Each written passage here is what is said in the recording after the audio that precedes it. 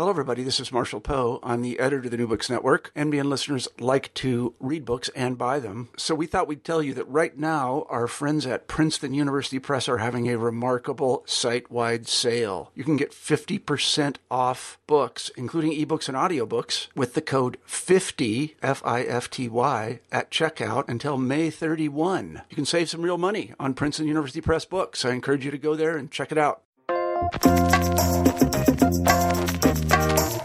Hello, everybody, and welcome back to the New Books Network. I'm Marshall Poe, the editor-in-chief of the network, and today we're talking with Thane Rosenbaum about his book, Payback, The Case for Revenge. This is a very controversial book. I highly recommend that you read it. It says things that you probably will not read anywhere else, and some of which you may disagree with. But I found many of the arguments in the book and the underlying premise of the book very, very convincing myself. Welcome to the show, Thane. Thank you, Marshall, for having me on, inviting me to your podcast. Absolutely, my pleasure. So maybe you could begin the interview by telling us a little bit about yourself. Well, I was born in New York City. My parents were Holocaust survivors, and they retired to Miami Beach, Florida, which is a very unusual retirement for elderly Jews. And then I finished my high school era there, and eventually went to graduate school and law school, and returned to New York City and worked as a Wall Street lawyer at one of the large firms. And I think I just always knew that I was a writer of sorts, or wanted to be, but mostly a fiction writer.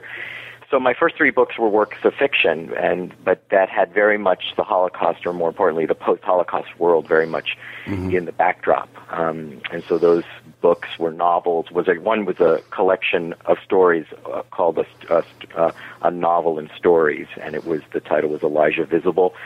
And then I wrote a novel, Secondhand Smoke, and then the third one was The Golems of Gotham, and I ended up calling that my post-Holocaust trilogy. And so that was my fictional life, was born as a writer through that. And then I left the law in order to write fiction, and then I sort of backtracked and wound up becoming a law professor at Fordham Law School. And then I decided that I also had a nonfiction voice. I was writing essays for the New York Times and the Wall Street Journal and LA Times and reviewing books, and I realized that I really liked essays and I liked argumentative writing. And so I wrote a book, The Myth of Moral Justice, which was very much a moral critique of the legal system, which you can imagine is not a very popular thing to say.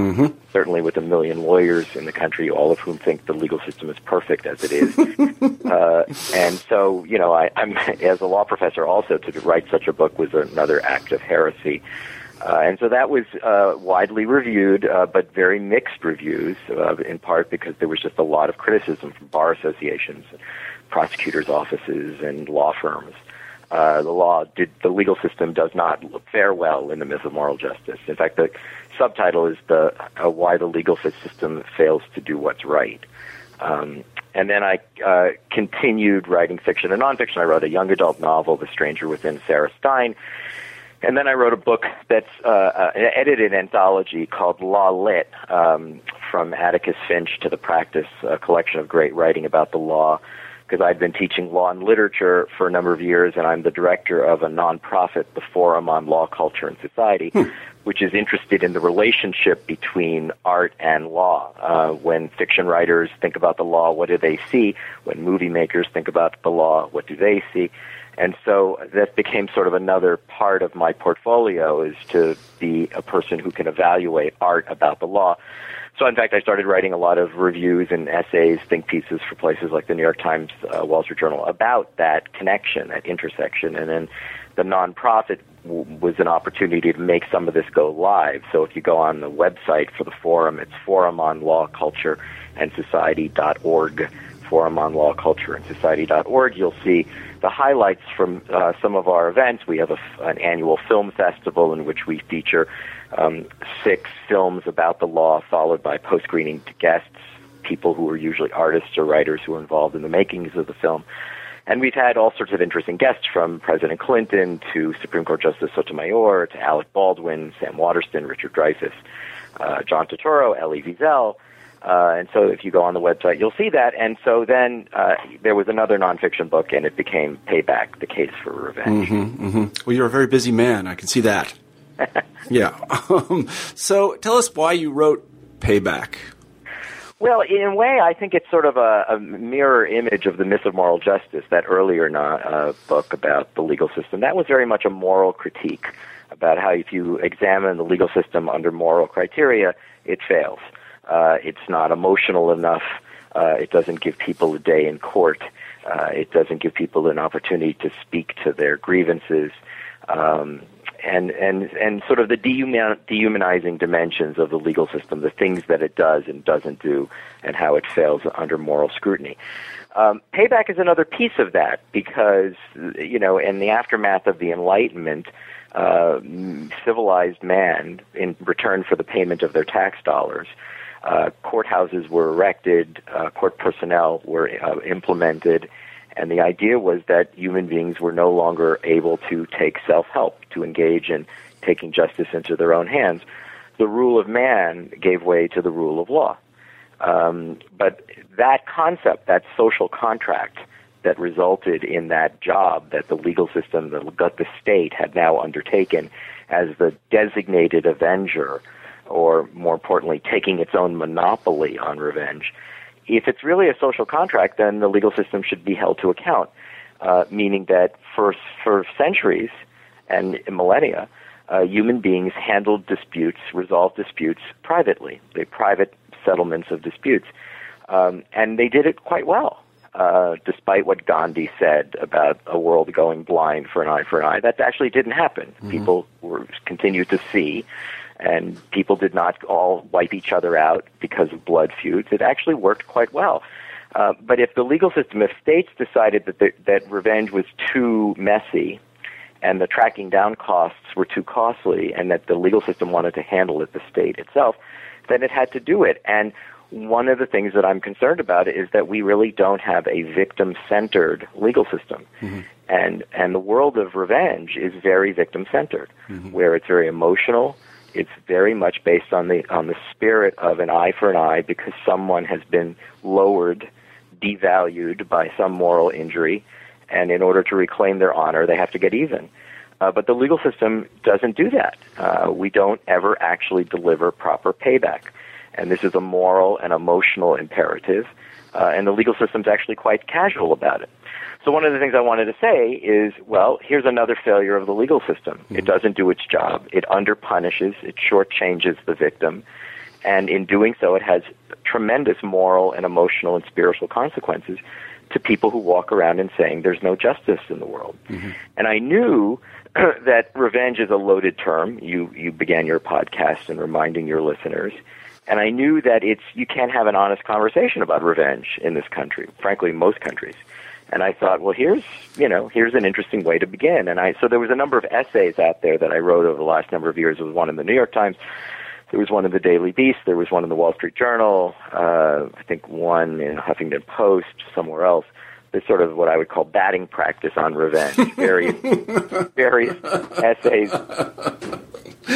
I used to work in journalism. I know just what you're talking about. Yeah, right. It was just that, little, or artist studies, right? When you make a painting, you do some studies. So I did, 4 or 5 artist studies, about revenge in major newspapers and online magazines, knowing that I was working on this book. And in all of them, I said the same thing. I said, you can't really have an honest conversation about revenge, and that we've been told that revenge is shameful, it's barbaric, it's a creature of our primitive past.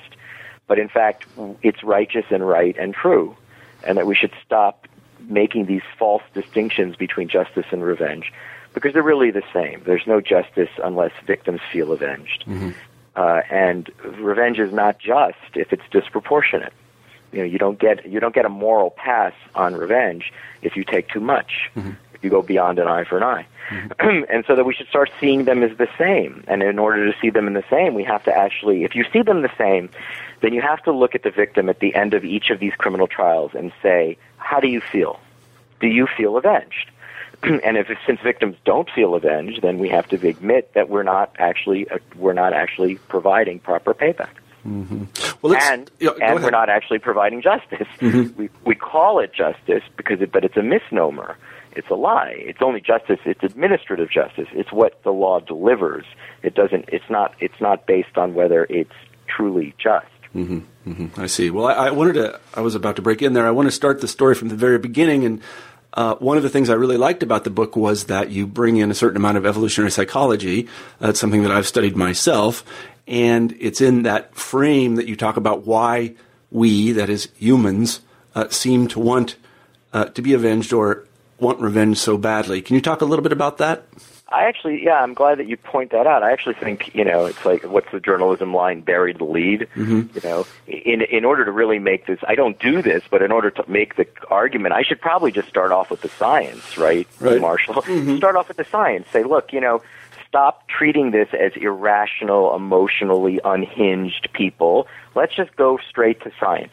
Neuroscientists all over the world, Austria, Germany, Switzerland, Princeton, New Jersey, have conducted experiments, neuroeconomic experiments, basically hooking people up to PET scans and MRI machines, and have determined that our brain circuitry is hardwired for fairness, justice, and retaliation.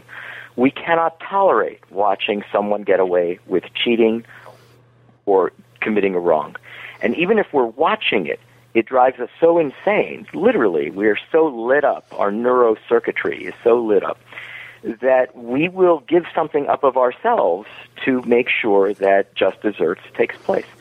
That's actually the world of the altruistic punisher, right? Batman, superheroes, Dexter, the person who's willing to undertake the duty to avenge, even though they have no personal investment in the matter. They have not been morally injured. But they take on that role, and we root for them. And by the way, we root for them in movies. If revenge is as shameful as everyone tells us, then why don't we walk out of revenge movies like Braveheart or Gladiator or True Grit? We should just walk out and protest. How dare they think that you can take justice into your own hands? So the evolutionary psychology is that it is very much the science behind it is that human beings have always had this hardwired into us. A section of our brain lights up when we are exposed to unfairness and injustice, and a different section of our brain, the rewards pleasure section, lights up when we are anticipating retaliation. By the way, Marshall, it's the very same sector of the brain that also lights up when we anticipate eating chocolate. Which is really interesting because when you think about the great artists of of the world, from Homer to Lord Byron to Shakespeare, whenever they said revenge is sweet or vengeance is sweet, they knew exactly what they meant because, in fact, it is a craving. It's something that we crave, and it's because it's hardwired into our anatomy, and it's not true of the animal kingdom. They don't believe in retaliation because it's due, because it's just, because punishment is required. And we do, and we should not be so casually trivialized or dismissed when we insist that people are paid back proportionate to their blameworthiness. I should add that these studies that you're talking about, which were done in the last 25 years, I think, largely by economists, interestingly enough, are fascinating, and they really demonstrate empirically that we have this tendency toward not only fairness, but also this altruistic punishment. That's really the interesting thing, because you would think it would be selected against, because you're actually paying something for to punish someone that did not involve you. So it really is strangely altruistic, and evolution is not supposed to work that way. So it's a very odd thing. Also, I should say that there are good evolutionary reasons for the fact that our psychologies are very attuned to matters of fairness, because fairness is very important for cooperation. And we cooperate like birds fly. We do it really well. And without a notion of fairness, you really can't have any kind of exchange at all. So it makes perfect sense in an evolutionary way that we would be built like this. And also, I think the last thing to say is, having studied this a little bit, that this desire for revenge is a human universal. We don't find cultures that don't have it. Exactly right. It is everywhere. Yeah. Every society has revenge stories, revenge narratives. They have revenge rituals. We are not alone. In fact, as a society, we're one of the worst practicers of it, because we're being told that everything has to be done through a legal system that fails to properly avenge. But the other thing that was you were talking about the science of it. What we're always told is revenge is an irrational, unhinged business. But the neuroscience experiments tells you, on the contrary, it's very rational. It's very cost-benefit analysis. We're told only crazy people go off half-cocked to avenge. Simply not true. It's not even true in the movies. Mm-hmm. The Avenger spends a lot of time. It's very methodical, right? Think about, Death Wish. There's a lot of time put into thinking it through. So that even moral philosophers that have said, the revenge is all irrational, it's sunk costs, it's a waste of time, no rational person would do it. On the contrary, the interesting thing about the neuroeconomics experiments is to say that it introduces a different level of rationality, right? Which is to say the altruistic person is doing it even though he purportedly stands nothing to gain from it, so therefore it's irrational. On the other hand, restoring moral balance to the world is something we all benefit from, which is your point about cooperation. We all need to know that there's some rules, there's some guidelines, some standards. We all invested in that. We want to make sure that someone doesn't do the same thing to us. Right. Then that's really the demonstration effect, and that's the point. And that's the cooperation point. Yeah. By the way, I talk about it in the book. We joke about this in movies, westerns, the rounding up a posse. But think about what that meant. That meant that a bunch of people who were not in any way injured all get on their horses because they have to do this jointly. And each, right? I mean, think about when the Marshall point you made before about cooperation. Just think about how crazy it is. Yeah. You run around to the various ranches and farms, and everyone gets on their horses. Instead of saying, no, I'm going to stay home tonight and hang out with my kids, nobody does it. They round up a posse because they have to, because the wrongdoer must be reclaimed. He must be brought back. Something must be done. We simply won't ignore it. And what happens in Westerns. The person that doesn't want to join the posse is ostracized. Mm-hmm. You have to participate in this, and you should want to participate in this, and it's rational for you to do so. Mm-hmm. Shane, now there was an altruistic Punisher right there. Yeah, Shane, exactly. Yeah, that's a classic one. Shane, come home. Right. It's funny because I sometimes have discussions, let's put it that way, with my wife about whether the kids should watch things like Batman and the Avengers and Iron Man and things like this. She says, "What do they learn from this?" And I asked them one day, and they said, "We learn to help people." Yes, I love that. That's great. That's what my son said. We learn to help people, which basically means find malefactors and put them out of their misery. No, and that there's a moral universe. Yeah. This is what I would have said to your wife. Yeah. These movies, if you get past all the loud noises. Yeah, boy, are they loud. So very loud. There's a moral universe, and kids are introduced to the moral universe. Fundamental distinctions between right and wrong. Yep. And that the wrong needs to be righted. Yep. And that the closing credits will not close before that is righted. I think that those are very powerful messages that kids should know. That it's important in the schoolyard. It's important when kids are cheating in exams, right? Yeah. It all goes back to the same thing. These things are wrong in an absolute sense, and they need to be avenged. They need to be. We have to retaliate in some way. Mm-hmm. So I can tell you, and you present this information in the book, that for literally millennia until roughly the 18th century, almost every culture believed that this kind of satisfaction was due someone who had been wronged. That a certain amount of revenge or vengeance was appropriate. It's all over, for example, the Old Testament. That's one example, but there are lots of examples, and it was basically universal until the 18th century. What happened in the 18th century? Well, you could make it depends who you ask, right? If you ask certain people, they'll say, revenge never worked. They'll say it was always a bad system. It always resulted in too much blood, and it led to blood feuds. And because of that, the government needed to step in.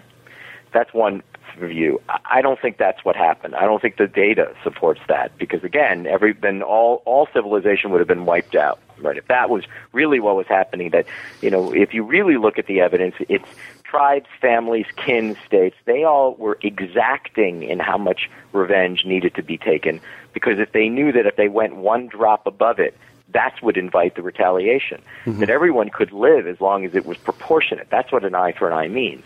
It imposes the requirement of proportion. And everyone lived in fear of disproportion. So on the contrary, I don't think that it's that the societies went revenge berserk. I think what mostly happened is became what the enlightened philosophers believed an expanded role for the government. And among the many things that the government should do, right, building your bridges, clearing your roads, right, it should also, police your streets and resolve your disputes. I mean, I think one way to look at it, it's a power grab. States basically said, you contract with us. We'll take care of all these things. You used to do all these stuff. Now we'll handle it. We'll even provide schools, right? So over time, governments picked up more and more responsibility under the social contract. Mm-hmm. So I do think that it can potentially is much, much cleaner, less messy, fewer transaction costs if you have one central authority dispensing punishment. I agree. And I'm sure there was a huge part of that, that it's far less messy, it's more organized, controlled, there's more systematic, right? It's better. But it's not because human beings couldn't do it. It just became a more efficient way to do it. And by the way, it avoids the Hamlet problem, which is not all Avengers are up to the task. Mm-hmm. And that is a problem, right? It's a problem in art, right? I mean, the remake of the film True Grit, I thought they did a very nice job on it. It was a few years ago. It's nominated for Academy Award. It's a fascinating novel. It's a fascinating story. Here's like a 13-year-old girl who ventures off on her own into the territories with a really crappy gun and some money to hire a marshal to go track down the guy who killed her father. That guy is already gone. He's off now into the wilds, and the marshal in town doesn't want to do it. He's got to take care of the people in town, and he doesn't want to go off into the wilds to go chase after some guy. So she has to hire somebody of sufficient true grit who will do this with her. By the way, the first marshal tells her to go home, and she says, I can't. Why? Because what kind of a daughter would do that, right? If she really loved her father, she has to make sure that he's properly remembered, and the best way to remember him is to make sure that his killer doesn't go unpunished. So I do think that trackdown costs are not small. They were always large, and many people more Hamlet-related, which is they're not naturally good at taking revenge, and they'll stumble about for 2 acts in a Shakespearean play until they finally do it. But I'll tell you this, Marshall, they have to do it. Mm-hmm. That's what the play is about. They have to do. Since this sucker play is not ending until Hamlet does what he's got to do. Mm-hmm. And so I do think Hamlet's a good example of, wouldn't it really be better if the government handled it? Because then it's in the job of vengeance. It's their part of their portfolio of responsibilities. It's not just bridges. It's not just streets. It's also justice. Mm-hmm. I said the 18th century, and we'll come back to it in a second, but I really should have said, and this is really background to the 18th century, and 18th century Europe particularly, is the first, I think, thoroughgoing or the most influential attack on revenge was Christianity itself. Christians don't, the Christian texts, I don't know what Christians think, but the Christian texts do not look favorably upon revenge. I mean, Jesus says lots of things. Jesus' Sermon on the Mount in the book of Matthew, turn the other cheek, is probably, was the death knell to revenge. Right, yeah. If you're going to make it, because that kind of a statement is pretty much going to be very confusing for people who were told an eye for an eye. Yeah. Well, I mean, it still is very confusing. I mean, I've talked to a lot of people. I was raised in the Lutheran Church, so there were certain things in the text that I didn't understand, and one of the things was, love your enemies, and it was explained to me that meant don't have any enemies. It's impossible to love your enemies because they're enemies. But right. I think that the interesting thing about those texts, is that they became a kind of a benchmark for morality, but that morality was completely unattainable if you look at what people actually did after Christ said or did not say those things. Because if you look at, for example, medieval and early modern Europe, exactly. Revenge was built into the system. I mean, they had lists, so if you took somebody's hand, it cost this much. Right. And they were, as you say, they were very careful to make things proportional. Yeah. And ridiculous. Yeah, right. And they didn't, people can be lots of different things at once. And these people were Christians, it's true, but they were not turning the other cheek. Look, Marshall, this has come up in the last month or so touring around with the book. I mean, one of the things I say is, after 9/11, I don't remember, this is a Christian nation, let's not forget. The majority of people here are Christian, and it was founded by Christians. I have no memory of a statement being made by Christians that said, yes, this is what Al-Qaeda and the Taliban did, but we will turn the other cheek. Yeah, no, I have no memory of that. Right. I don't. Now, and I think that one of the things I say in the book that I think, among the many things that could offend people is, people smugly, too casually speak in the name of Jesus, what Jesus would do, what Jesus would do. Really? Do we really know what Jesus would do on 9/12? Yeah. Jesus never lived through that. Jesus has never had a child that was raped and killed. Mm-hmm. We don't know. We are very casual and smug about what Jesus would do. And I don't know Christians that thought that the United States shouldn't retaliate against Afghanistan, or rather Al-Qaeda, or for that matter, Japan and Pearl Harbor. Mm-hmm. Mm-hmm. And so where is the book of Matthew there? If you take the scripture literally, shouldn't we simply turn the other cheek? And the answer is we don't, because it's morally unbearable to do so. Mm-hmm, mm-hmm. Yeah, I mean, it's an interesting thing. I mean, somebody, I don't know who, some wit once said, Christianity is a great religion. Someone should try it. Yeah. So I mean, it really is hard to live, if you put a servant on a mount. I mean, there's lots of things in those texts that are very hard to do, and they have not been done for the most part. No, and also I'm not critical. I say, when people say to me, what do you think, a victim who can turn the other cheek? I said, good luck to him. If he doesn't, for whatever reason, doesn't feel that he needs to be made even, that his honor is immediately reclaimed simply by forgiving, look, the state may have a different issue of, look, there's still a debt owed to society.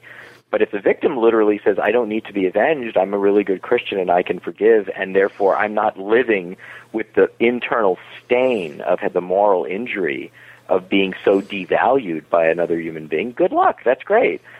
By the way, I also say in the book, people feel that they can be avenged if somebody provides a proper apology mm-hmm. and undertakes meaningful gestures of repair.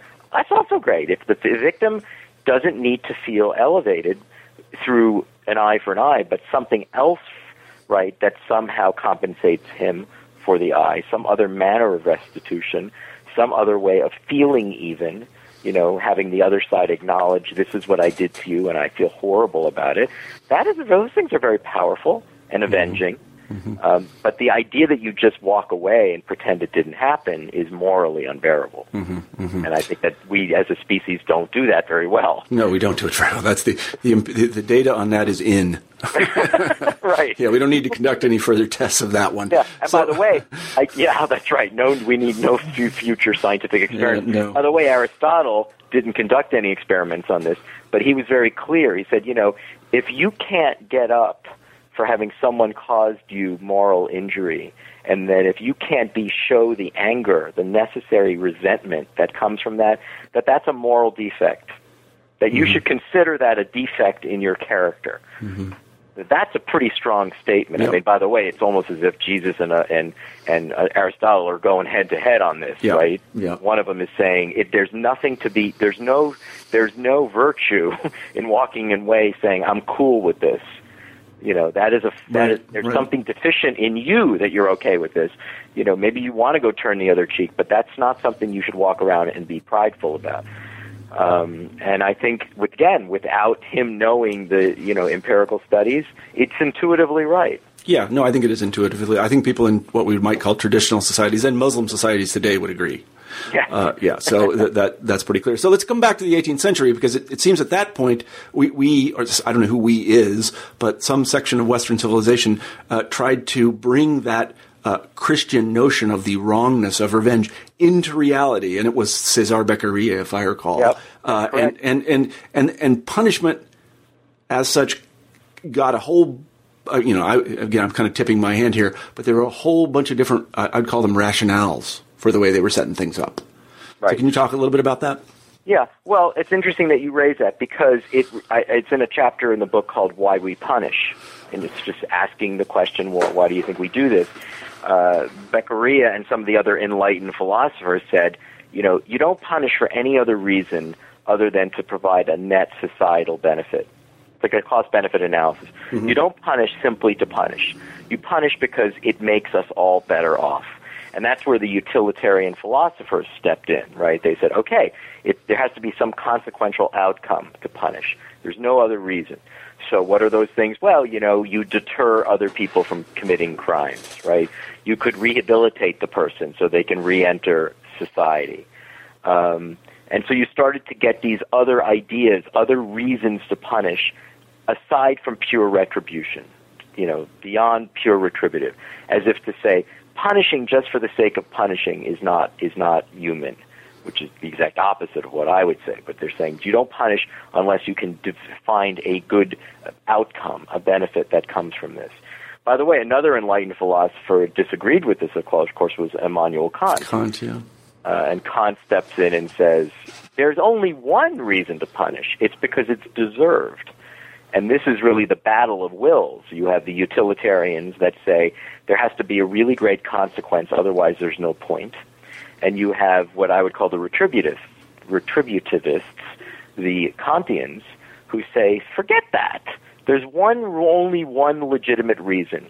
The wrongdoer made a decision to do a wrong, and now he must be punished. By the way, Kant has this really great, I guess it's an aphorism or an anecdote. He says it's like what I call the last man on the island one, which is to say, if the world was coming to an end or you're the last person on the island, it's only you and an unpunished wrongdoer, you have to take him out before you leave. Otherwise, it's a blight on the moral fabric of everyone that once lived here. That we're all going out, but we made sure that now you're saying, well, what's rational about that? There's nobody here. There's no point deterring anything. No, he can't possibly commit another crime. It doesn't matter if he's rehabilitated. There's nobody here for he to re-welcome into society. Just let it go. And Kant says, no, you can't. Morally, you don't. It's a categorical imperative. You don't let anything go. So yes, you have the enlightened philosophers of the 18th century, many of whom believe that there's a social contract and that we punish only for all of our benefits. And then you have a much stricter retributivist idea, which is to say desert is the only reason. It's deserved. And you don't have to twist yourself in knots about why we shouldn't punish, or I don't feel comfortable about doing it, or it's not, human. The argument is the wrongdoer made that decision. It's not about you. By the way, this is what people who believe in capital punishment are able to tap into, right? They say, this has nothing to do with me. It's not about me being human or not human. He made that decision, or she made that decision in taking another life. And she or he had to understand this is what would be forfeited. And I'm not going to sweat about it. I'm just going to recognize this has to be carried out. So there's an interesting line of historical thinking that says the philosophers of the 18th century and then in the 19th century, when these reforms were made, were providing reasons, but they were really rationales. And the thing that had happened is that these people specifically, simply grew to see the kinds of punishments which were distributed in a retributive way were just sort of aesthetically unbearable. They thought that they were uncivilized. Well, but, remember this, you could blame this stuff on King Henry VIII, These guys, most of whom were, these were, Locke, these are British people. Of course, Thackeray is not, and Rousseau is not. But they come from a world where the world of cruel and unusual punishments, right? The world, by the way, that is really, beyond, those are not proportionate, right? Where you impale people, you gorge them so that their entrails pour out, you burn them at the stake. They're responding to that. They're seeing, that you need a government to come in because the kings are sadistic. Right. The monarchs are sadistic. So they just simply didn't believe. They came from a world where this is what punishment looked like. By the way, the biblical people did it better than the medieval people. The medieval people, we did what Torquemada did. We tortured people. So let's not forget that that's what Beccaria is. That's what they're really worried about. Yeah, no, I think that's right. Yeah, I think they see the grotesqueness of punishment. If punishment was just really carried out in the more meticulous way that you mentioned before, where there was exactitude and there was a way of truly trying to find the proper proportion and compensation, I don't think they would have as strong an argument. Their argument was strengthened by sadistic monarchs that were burning people at the stake, Joan of Arc, right? We know this stuff, Yeah. I'm actually not articulating correctly the various things that I know that, King Henry was good at. But, we're literally cutting people open and just pulling their organs out.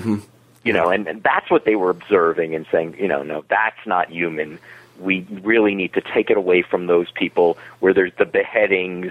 Forget all that. We're going to come up with another way to punish, and let's come up with an enlightened way to punish. There's got to be a reason to punish, and it's got to be valuable to all of us. Right. But I mean, I think the change in sensibilities, the sort of rejection of these really awful punishments came first, and the rest of it was rationale. Right. I mean, as far as, you know, that's my historical opinion. I don't know. That's a good point. Yeah, that they just could not stand it anymore. They thought these things were barbaric, and they wanted to see them done away with, so they needed to invent reasons, and this utilitarian model kind of grew out of that. But one of the things you point out in the book is that, you know, you have to judge a utilitarian model by the degree to which it is useful, and it turns out that the utilitarian model of punishment is like full of holes.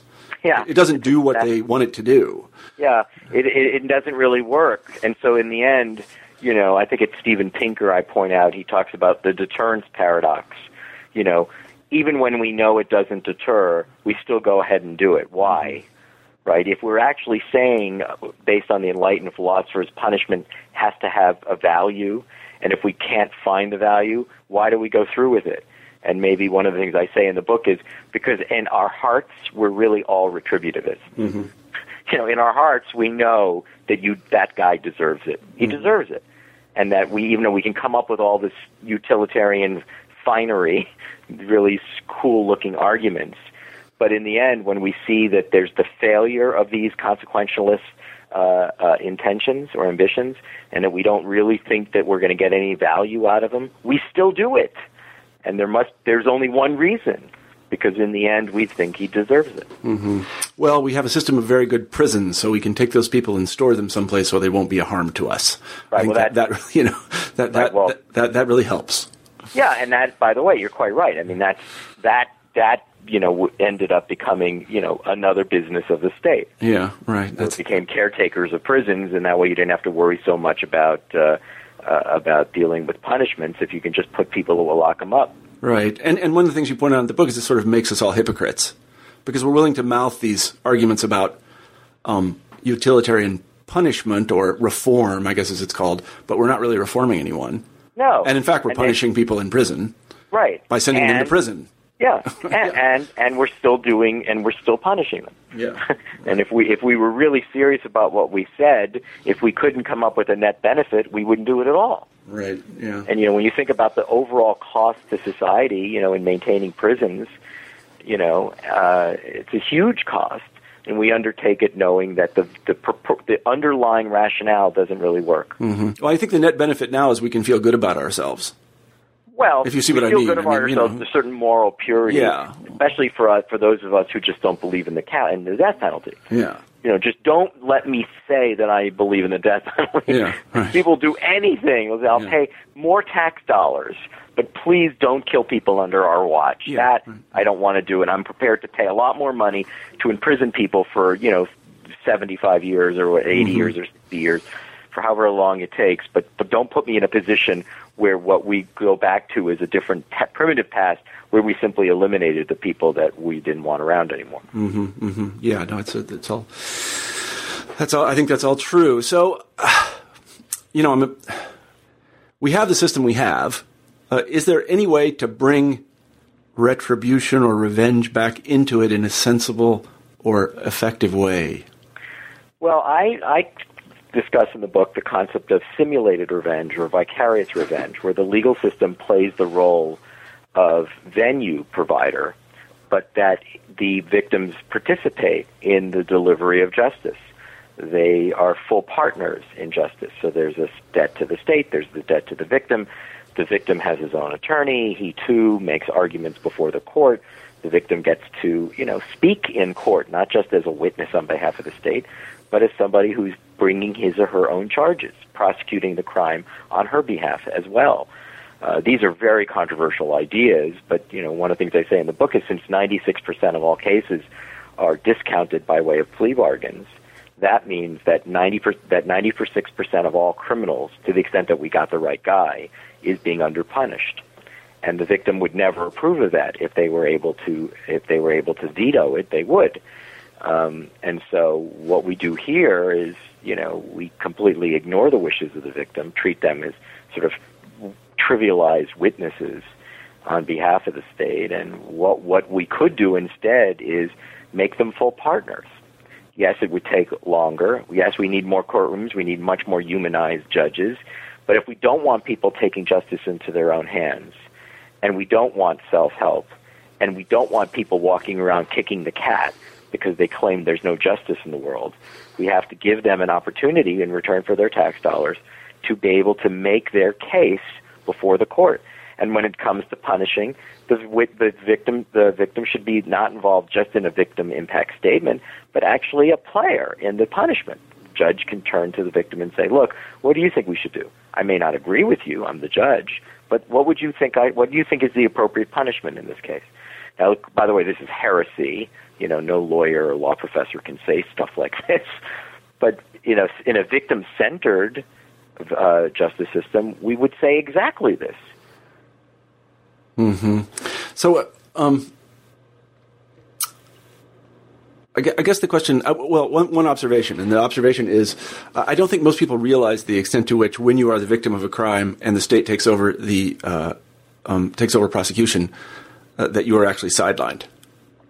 Yeah, people, it's state versus judge. Yeah, exactly. It's state, and I don't think people really realize what that means. Yes. No, and I pointed this out in that earlier book, The Myth of Moral Justice, how morally repugnant this is.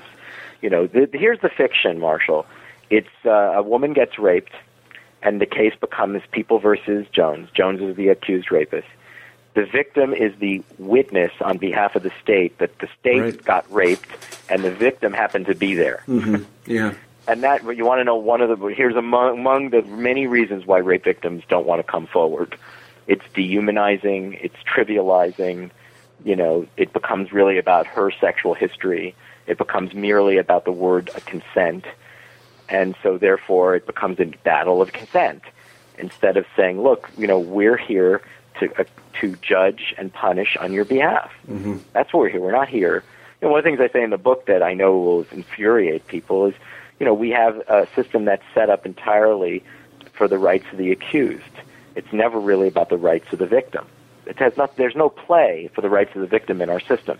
The Constitution is set up entirely to protect the rights of the accused. Mm-hmm. And so it's all set up as to even the presumption of innocence. By the way, if you carry the logic of the presumption of innocence, if the defendant is presumptively innocent, then the complaining party is presumptively lying. Mm-hmm. You just have to make that leap. Now, yes, the prosecution can overturn that presumption, right, in order to get a conviction. But the way it starts out, by the way, Europeans don't do that. This is what we do. And so, yes, the victim is completely trivialized and marginalized. There are courtrooms in this country, Marshall, where judges say to the victims, you can't sit in the front row because you're crying. Mm-hmm. And crying will prejudice the jury against the defendant. Mm-hmm. So go sit in the back. This is such an interesting conceit, and it's so abstract, the notion that when, your daughter gets raped, it's in fact the state that has borne the harm. But it's not the state, it's your daughter.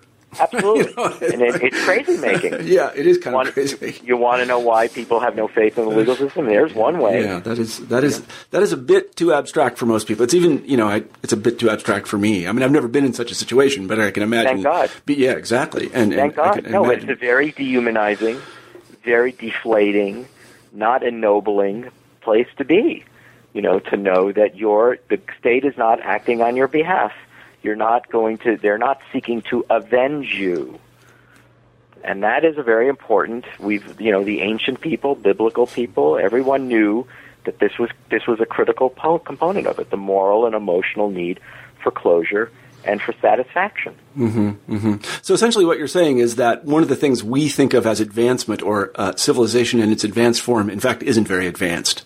It's kind of sick. I think it's twisted, right? It's what passes for civilized life in terms of if you compare it to the way the ancients would see it, they would say this is just creepy and twisted. Yeah, I think there's nothing civilized about moral cowardice.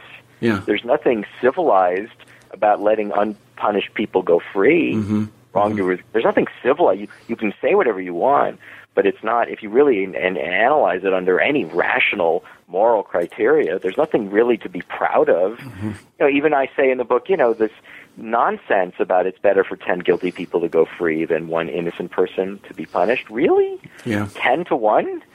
I mean, people repeat this like lemmings, like parrots, but it's idiotic. It's idiotic. Yeah.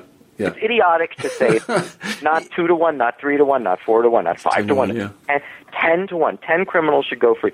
They're both equally morally despicable. Yeah. But clearly 10 to 1? Right. That we but I mean, actually accept that? The kind of interesting thing is even by the utilitarian standard, it doesn't make any sense. I mean, it just makes no sense at all. How are we better off? How are we all better off Yeah. for 10 criminals running free? It doesn't make any sense at all. So I want to ask you this. It's a practical question, and it involves a kind of a thought experiment. And that is, so let's imagine we did have a system in which the victim was front and center, and there were people, they were attorneys, very different than attorneys today, that represented those people particularly before the court, and they had this, the court provided a venue for them to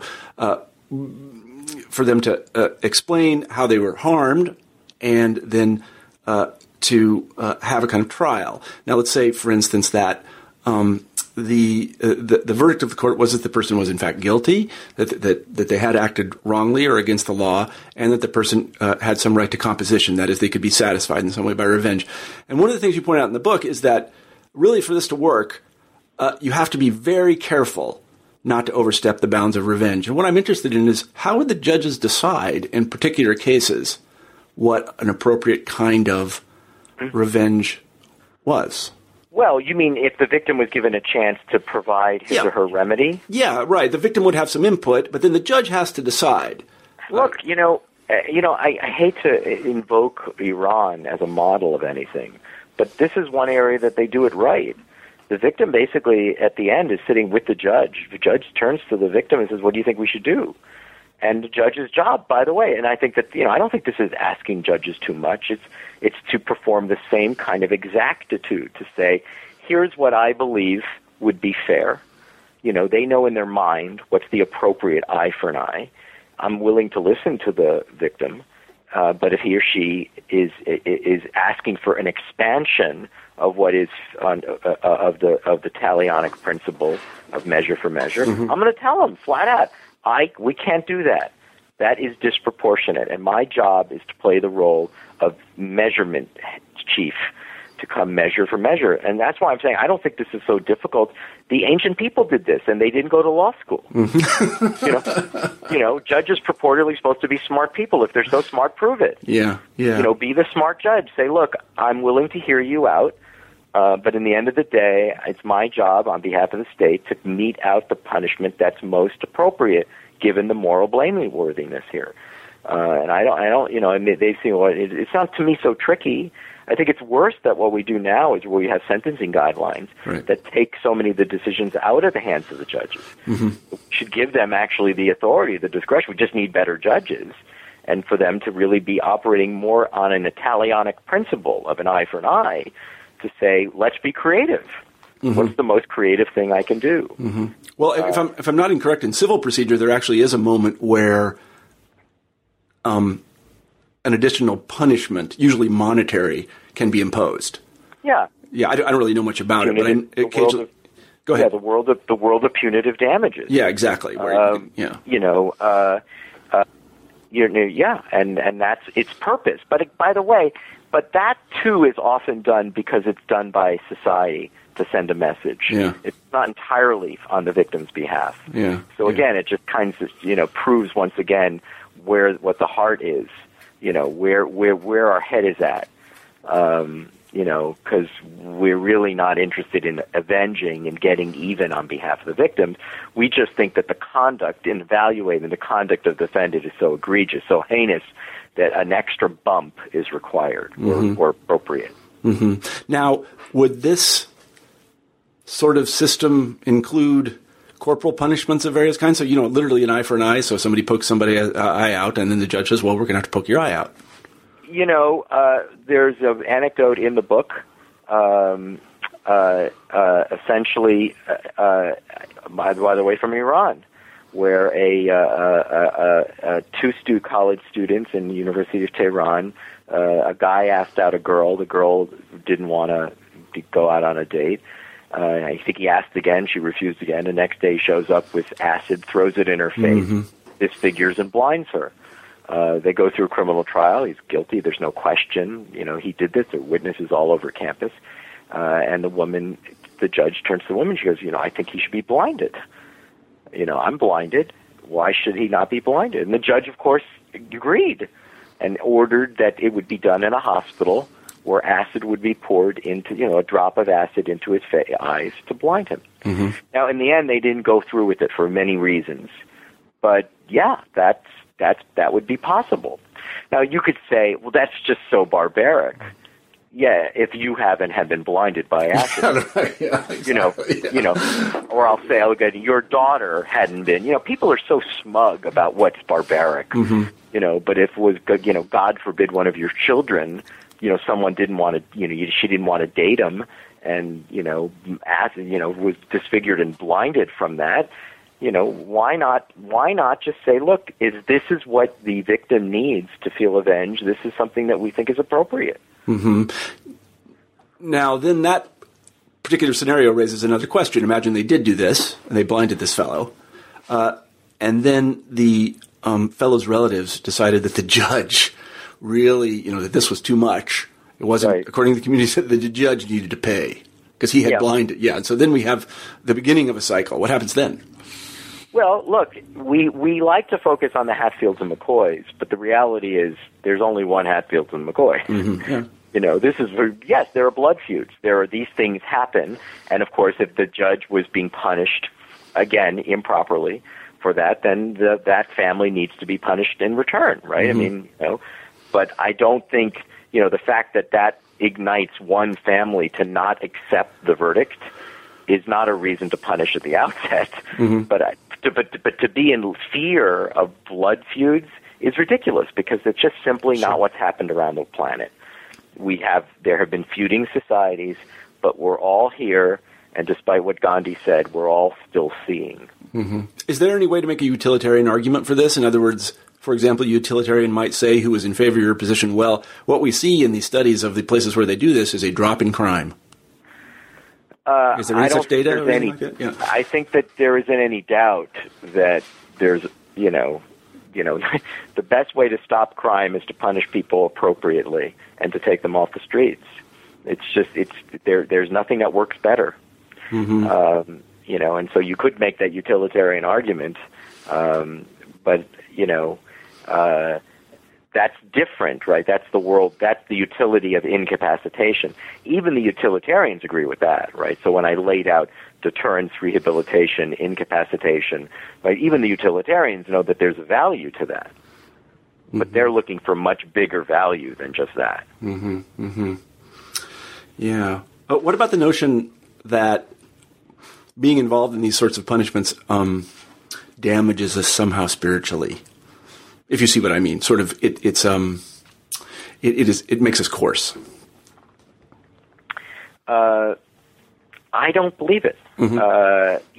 I believe what damages us spiritually is to live in a society that refuses to properly punish those people who've committed wrongs. That's the greatest damage. That's the lesson of Oedipus Rex. Mm-hmm. The moral foundations of society, of Thebes, crumbles because of an unpunished crime. Mm-hmm.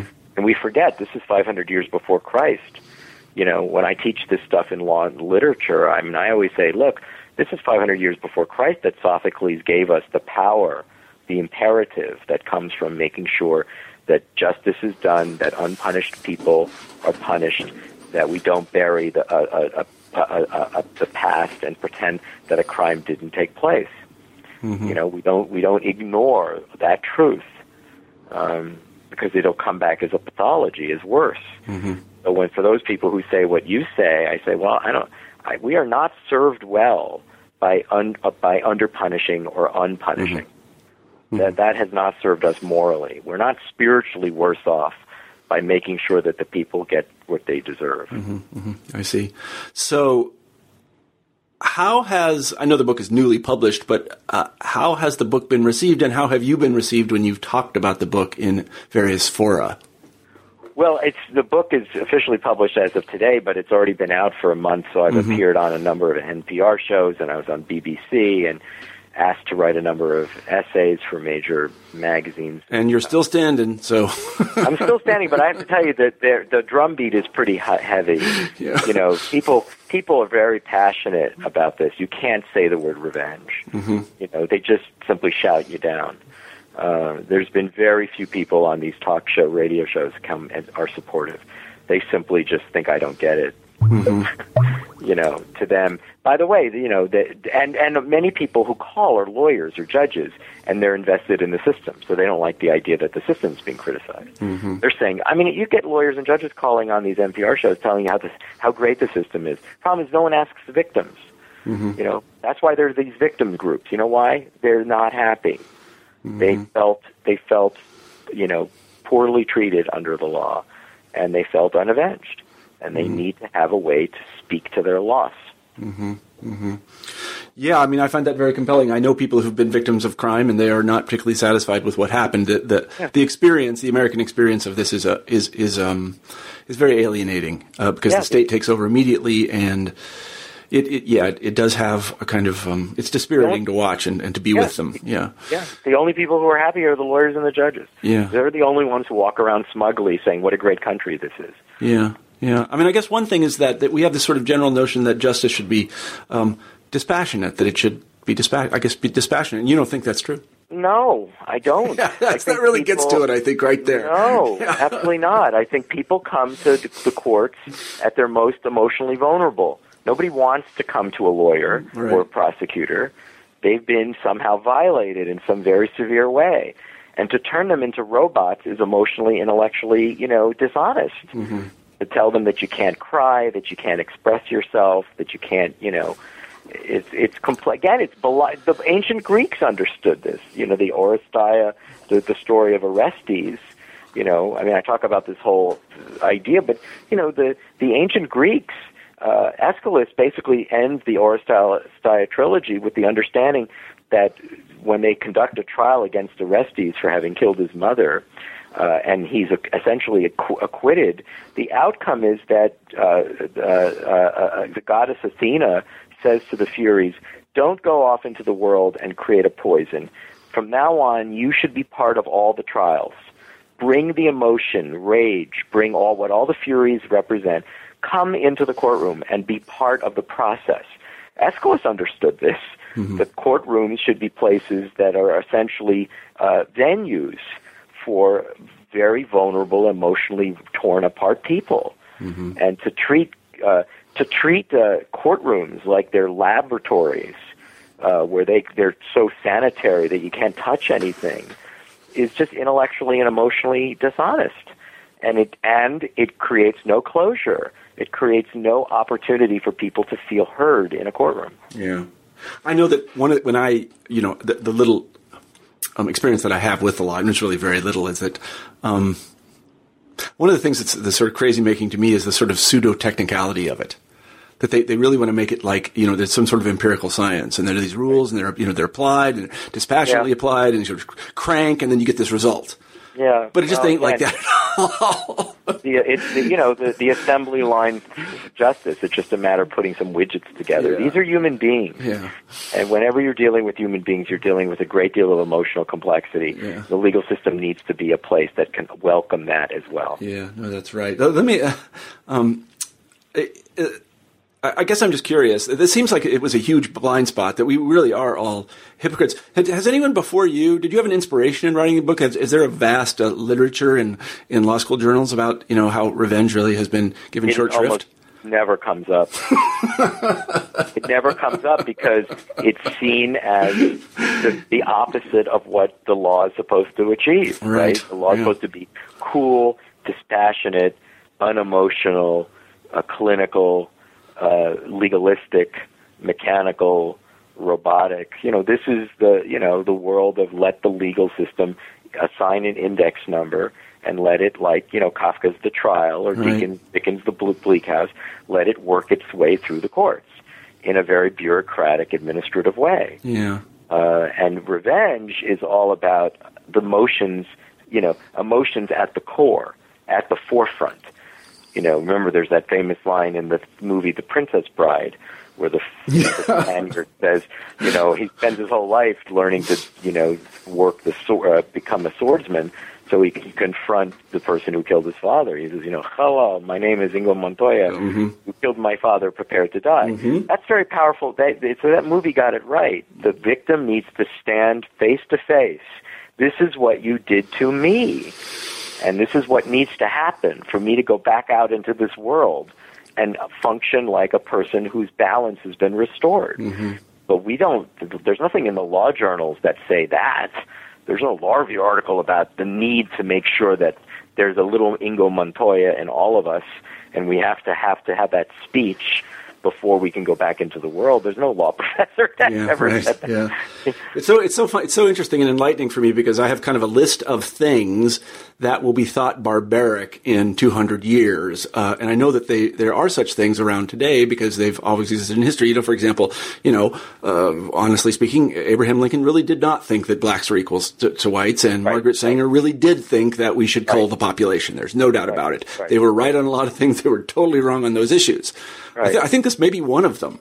We'll look back in 200 years and just say, they just really treated these victims horribly. Yeah, I hope that I'm not sanguine about it.